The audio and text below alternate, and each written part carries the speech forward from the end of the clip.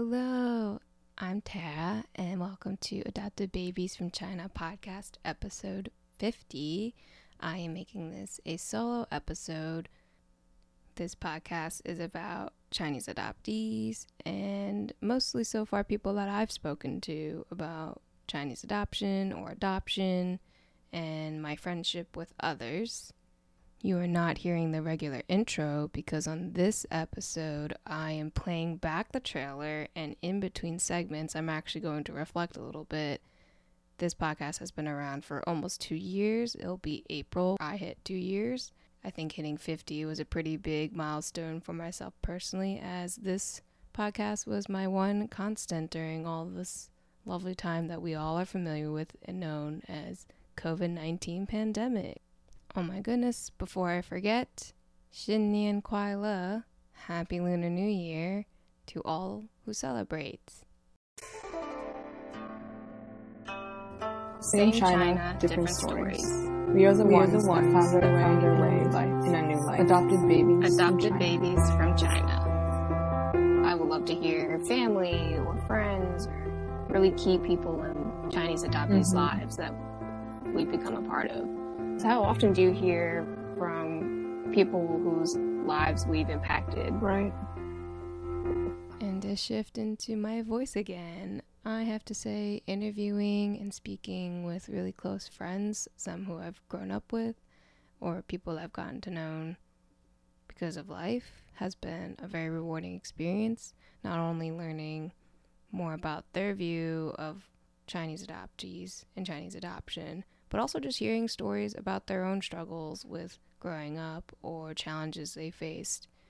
Some of these conversations are ones that I have not had with people before, and it was really great and rewarding to hear their stories in such a format as podcasting.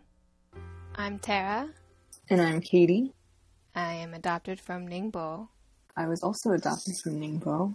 In the time since starting this show, and even before starting this show, I was always corrected on the pronunciation of our hometown, Katie and I. We are, or hometown, quote unquote, Ningbo. I could still be saying it wrong, but that is actually the city where we both come from. We are from the same SWI, Social Welfare Institute. Added note 2 is the neighbor that I live above in New York City. She and a friend of hers who live nearby both speak the dialect local to the city.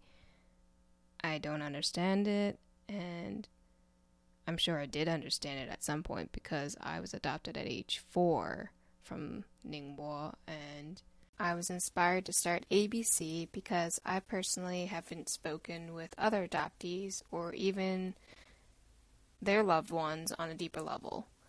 After meeting Katie and developing a connection, I was even more intrigued to hear other stories and gain additional perspectives here in America and abroad.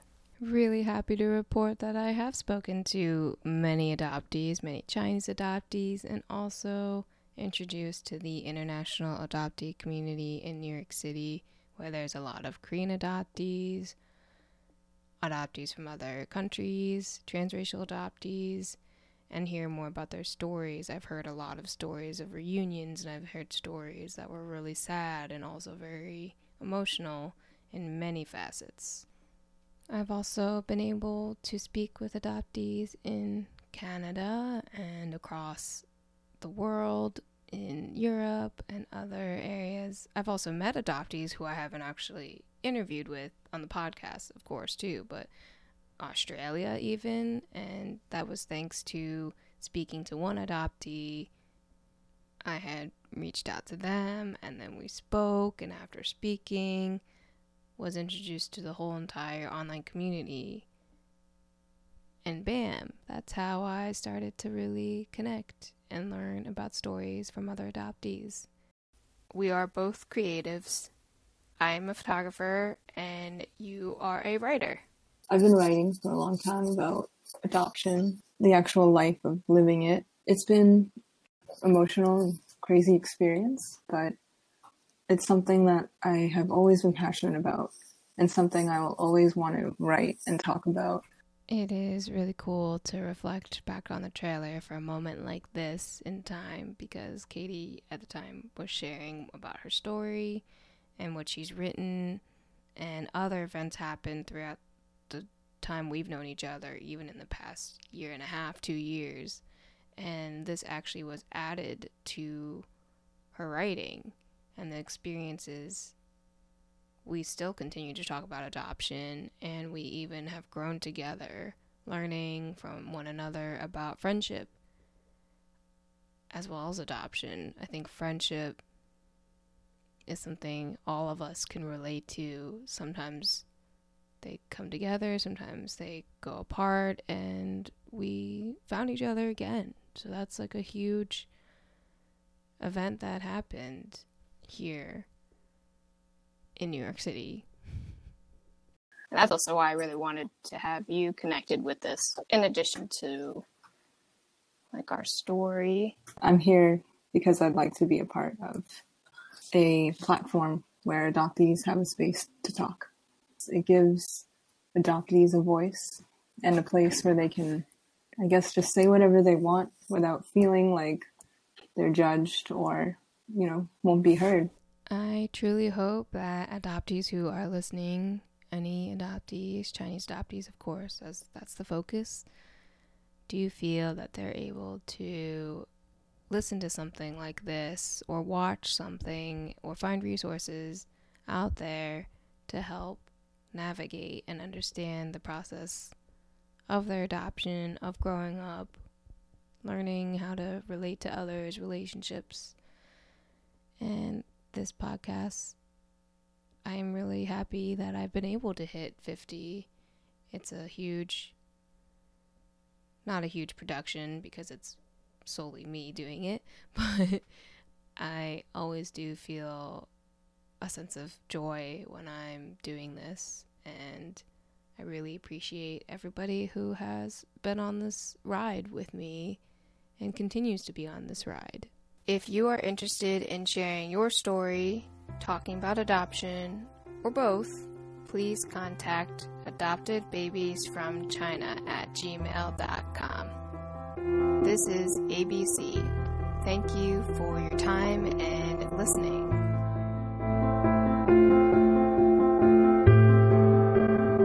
Truly, thank you so much to everybody who has listened or subscribed, shared the show, found it through any other means. And I appreciate everybody who I've been able to speak with and share their stories through this podcast.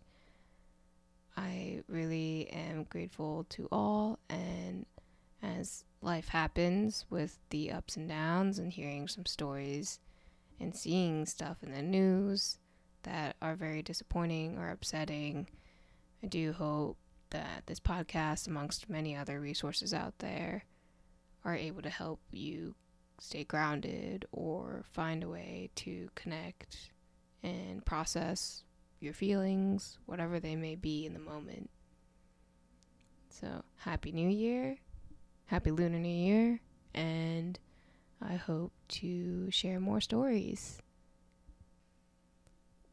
Have a happy Lunar New Year if you are celebrating, and I also wanted to share Somewhere Between Podcast has a Lunar New Year episode that I myself and another Chinese adoptee guest spoke with the hosts, Maya, Amy, and Alia, and we discussed about Chinese New Year.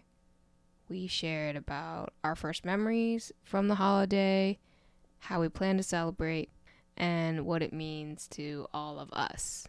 So you can check out their show wherever you get your podcasts, and their Instagram is somewherebetween.fam, and I'll include that in the show notes.